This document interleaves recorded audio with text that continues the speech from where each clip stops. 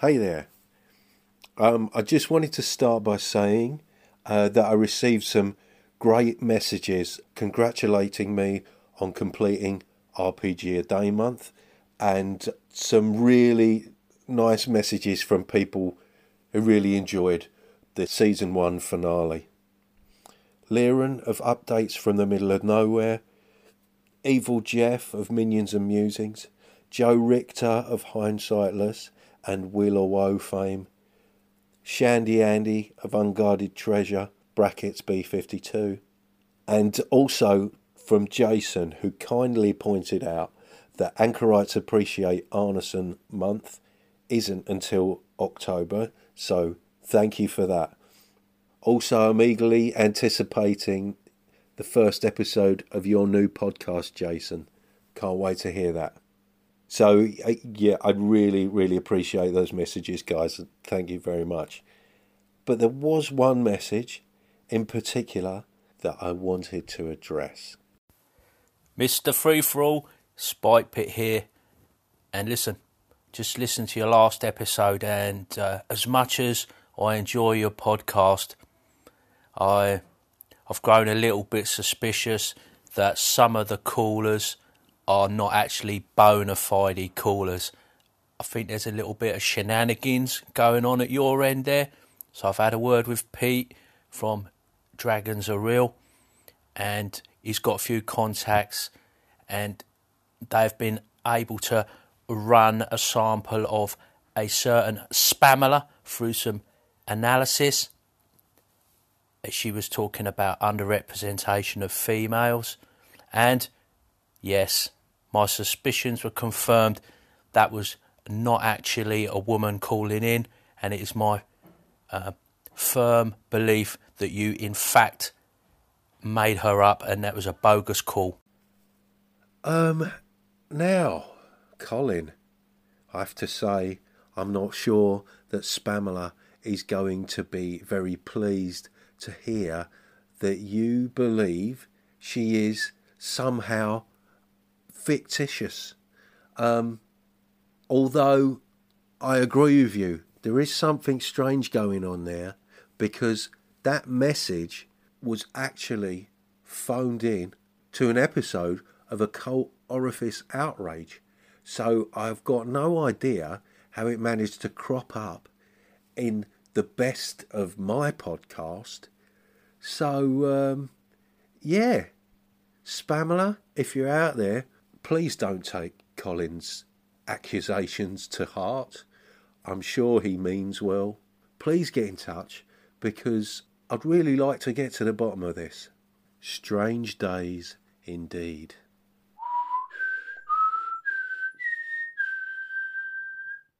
Plinkety plink, plink, plink, plink, plink. Begin after 8 taps. 1, 2, 3, 4, 5, 6, 7, 8.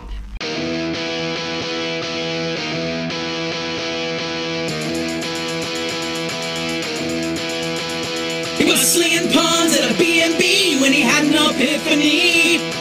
And they complained about time too, about not playing D&D. It was free for all, and I heard him say, "Keep off my borderlands. But just sit back and let Spencer do his trick, cause you're incapable hams."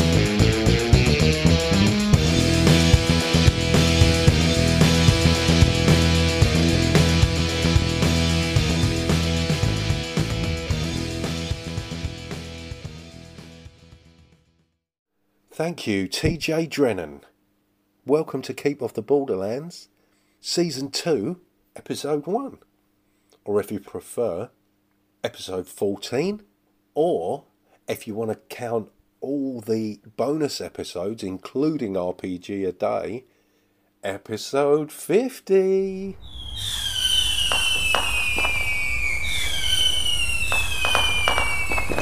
But because I couldn't make up my mind, which episodes count and which episodes don't, welcome to Episode 1, Season 2, Keep Off the Borderlands.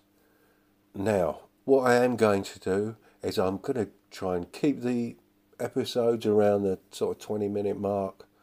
Drop the idea of bonus episodes because why, and just embrace the fact that I'm not always going to be talking about gaming. That's just the nature of the podcast. So, let's get on with it, shall we? All right, Spencer, heard you weighing in on the kind of demi-human debate that's been rolling along on D Percentile, and you mentioned you like those human-focused campaigns. You were talking about it in response to a call-in where I was talking about giving demi-humans and stuff like that the boot. I'm actually just as happy to give them the boot along with humans and all the tired old tropes, and encourage people to do something a little bit different with their fantasy, make their fantasy more fantastic. Something it was Ray Otis I was listening to today from Plundergrounds. He was talking about the very same thing. I've got no problem with it at all. I'm just interested what you think about campaigns without humans. Take care, mate. Keep up the good work. Hey, Colin. Always nice to see a message from you. Kicking out the humans. Now that's interesting you should say that, because quite some while ago I was toying with the idea of a post-human setting. Basically, we'd all died out. Nature had reclaimed the earth, and with that, new species had evolved to a point where they'd taken our place. Several factions kind of trying to establish themselves as the kind of the top dogs, as it were. Yeah, I think I might explore that in my next episode. So thanks for reminding me. Yeah, I think that the challenge comes, Spencer, from when you get rid of the humans. Of course, you're actually in reality playing a game with a bunch of humans sitting at the table. So the difficulty, I think, is trying to actually play a different race, really putting yourself in the shoes of a race or a species that really you haven't got the foggiest clue about. That's the difficult thing, I think, and it's probably what presents the stumbling block, or what puts people off of actually going down that road. You don't want to sort of play an RPG with a load of mice and then just play them as humans. Yes, I can certainly see that being a problem, especially if you're all playing the same species. What's going to distinguish a bunch of humans pretending that they're mice from, them just playing a bunch of humans, maybe with a few cheese jokes thrown in, I don't know. But I guess the setting I was thinking of is that you are from different species. You're a collection of different animals, as it were.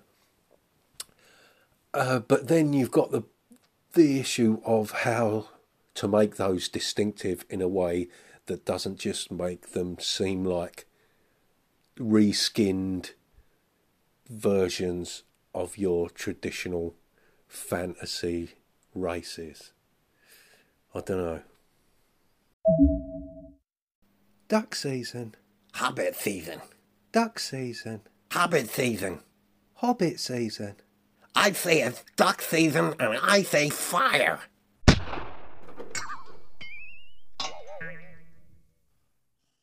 So this whole conversation that's been going on over Anchor about hobbits and ducklings, halflings, and ducks and ducklings, I guess. And my thoughts about a human-centric setting, which brought to mind some ideas for a setting that I had quite some time ago that I was toying around with, that was post-human and didn't use traditional races. Well, let me explain. Shortly after discovering the PIP system, I decided to hack it which is what I'm like, basically. I'm just going to read off the notes I made quite some time ago. I haven't looked at these in a while, but let's see what I wrote.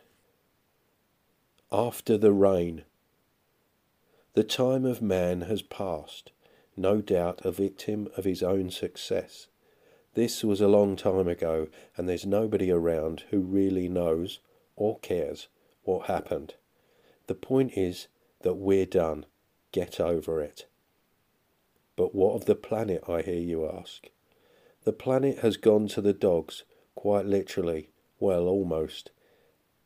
As Aristotle once said, nature abhors a vacuum, and evolution has put forward several candidates to apply for the now vacant position of paragon of animals. What follows is a list of our young hopefuls. The Bersian, mountain-dwelling beast-men, bear-like, ram-horned, cloven-hoofed, shaggy coats, like a minotaur got it on with a grizzly. Imposing, 7 to 8 feet tall, hardy, stoic, stubborn, lazy. The Viver, woodkin, foxy, squirrely, lemur type things. Tree lovers, but not in a hippie way. Around 4 to 5 feet in height. Great climbers, nimble, daring, opportunistic, impulsive, proud, inspiring in the rabble-rousing sense. The Felvics, at home in both rural and urban settings, but not the most sociable bunch. They like their independence, but can be great allies if they let anyone get close enough. Lone hunters, stealthy, mysterious, agile, very sharp claws, suspicious of others, even their own kind. Licentious. 5 to 6 feet tall. Okay, they're basically cat people. There, I said it. Happy now? The Cylanthrus. Think Spartan dogs. No, that's not some ancient Greek insult. Loyal and protective, organised, militaristic, brave, perceptive, patient, wise, powerful, guarded, but somewhat bloodthirsty. 5 to 7 feet tall. The Glire. Hinterfolk, hedge-dwelling agricultural types who generally keep themselves to themselves when they aren't selling their wares on the edge of town. Resemble a variety of different critters, can be furry, spiky, scaly or hairless. Timid, inquisitive, measured, ingenious, calculating, fleet-footed, elusive, resourceful, uneasy. The Amnid. Weasel, lizard, bird type creatures. Scholastic, diplomatic, social, manipulative, persuasive, indulgent, cunning, tactical, sycophantic, exploitative, self-serving. There we go. I think the problem there is I didn't want to just reskin fantasy races, but as you can see, it's very difficult for them not to resemble traditional tropes. I think that's just, the nature of the thing. It's very difficult to get away from that. You might say, well, why try? And I'm not sure I have a satisfying answer to that. But I certainly enjoyed doing that. It's something that's remained on my mind because as I read through that, I instantly saw the images of each creature that I was describing quite vividly. And I was just thinking about where that idea sort of came from. I do have vague memories of a comic strip in 2000 AD. It was called Meltdown Man, and it's kind of a cross between Planet of the Apes and the Island of Dr. Moreau. A guy is flung into the future. There are still humans. They're kind of quite fascistic, and they have bred these human-animal hybrids who they're using as slaves, and these slaves are kind of in the process of revolting. Yeah, and it was something that really captured my imagination, although I remember very little about the actual story itself. But there were certain characters in that, the images of those characters really stuck with me. Yeah, so I think that's where the inspiration for that came from. I think it'd be fair to say there's a lot of Dark Crystal going on in there too. The political sort of scholastic types being very like the Skeksis. But then you could probably see all kinds of things in there, certainly. Lord of the Rings and Wind in the Willows, that kind of stuff. Oh, welcome to Controversy Corner. It seems Monty Cook has just released a book called Consent in Gaming. Now, I don't know. To me, my first thoughts are, where is this going to end? This hysteria around the possibility of being offended. I don't know. I get the idea of using X cards at gaming conventions, but to release a book advising you that, I don't know. I've not read the book, so I can't really comment, to be honest. I don't even know what it's about. Oh dear. Well, maybe scrub this section then. I'm backing out of Controversy Corner. Bye now.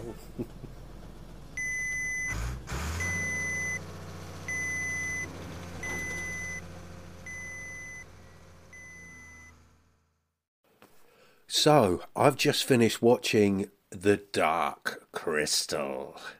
And I've got to say, it is a work of art. Just the world building going on there is fantastic. I don't think it has the problem of, say, something like the Star Wars prequels, which were giving you backstory that you didn't need and was unengaging.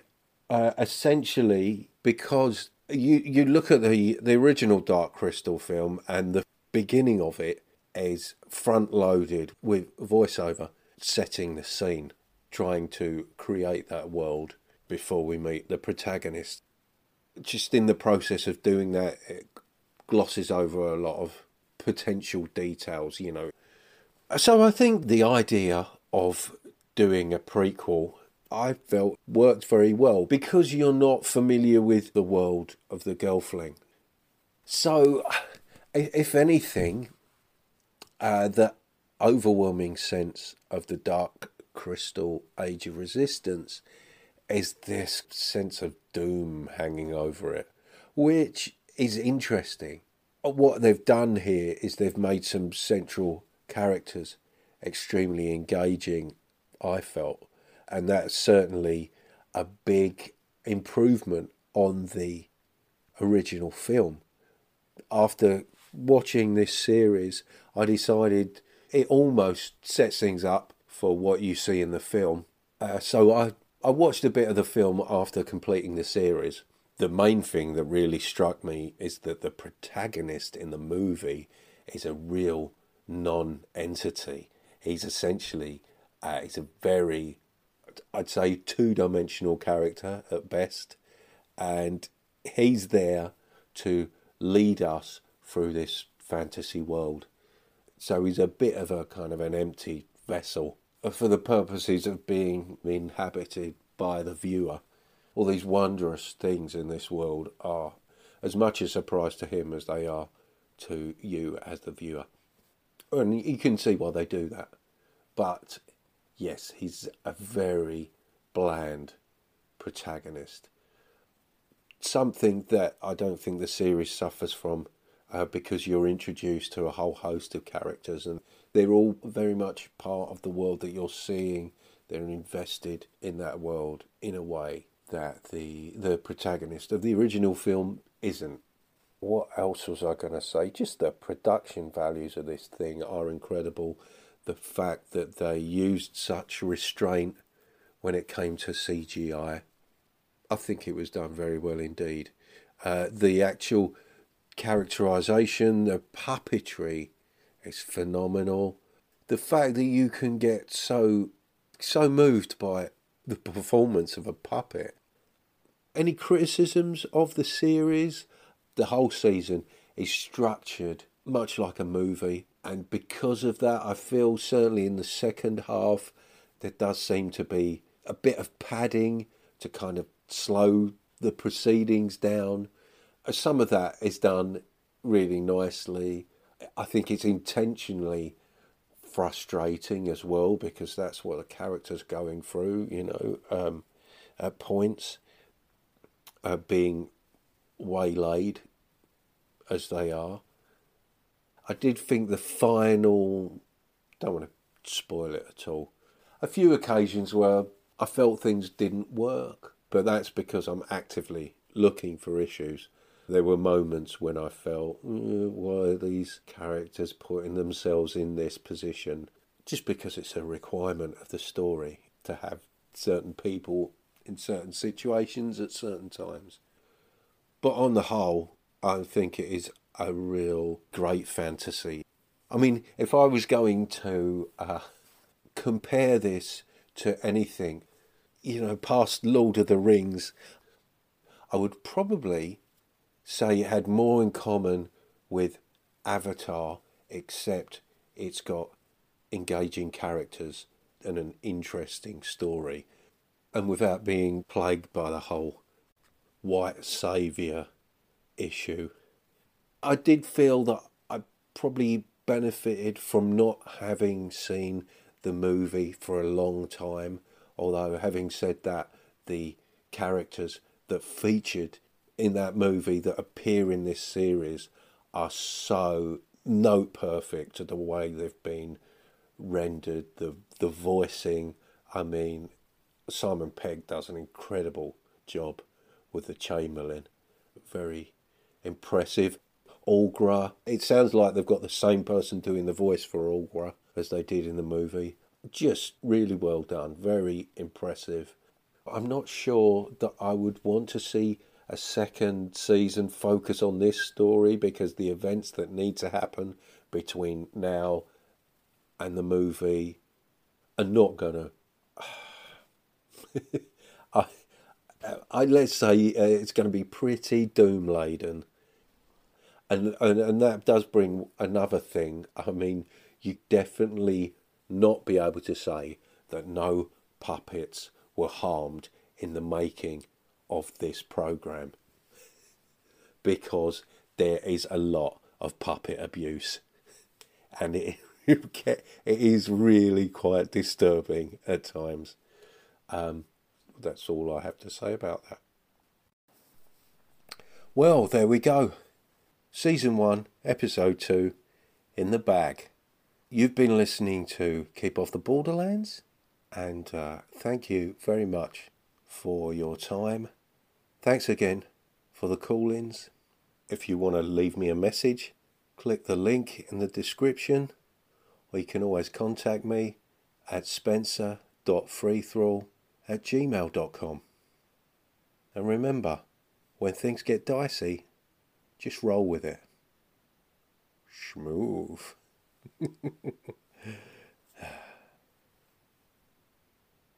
Next time on Keep Off the Borderlands. I've got an idea. What about Oliver Postgate? Seemingly you're a fan. Could you do a kind of an Oliver Postgate episode on Keep Off the Borderlands? Man, I'm sure you could wangle in some sort of RPG theme into that, and, maybe some tenuous link with nostalgia. I don't know, but listen, I hope you're well, man. Take care. Catch you later.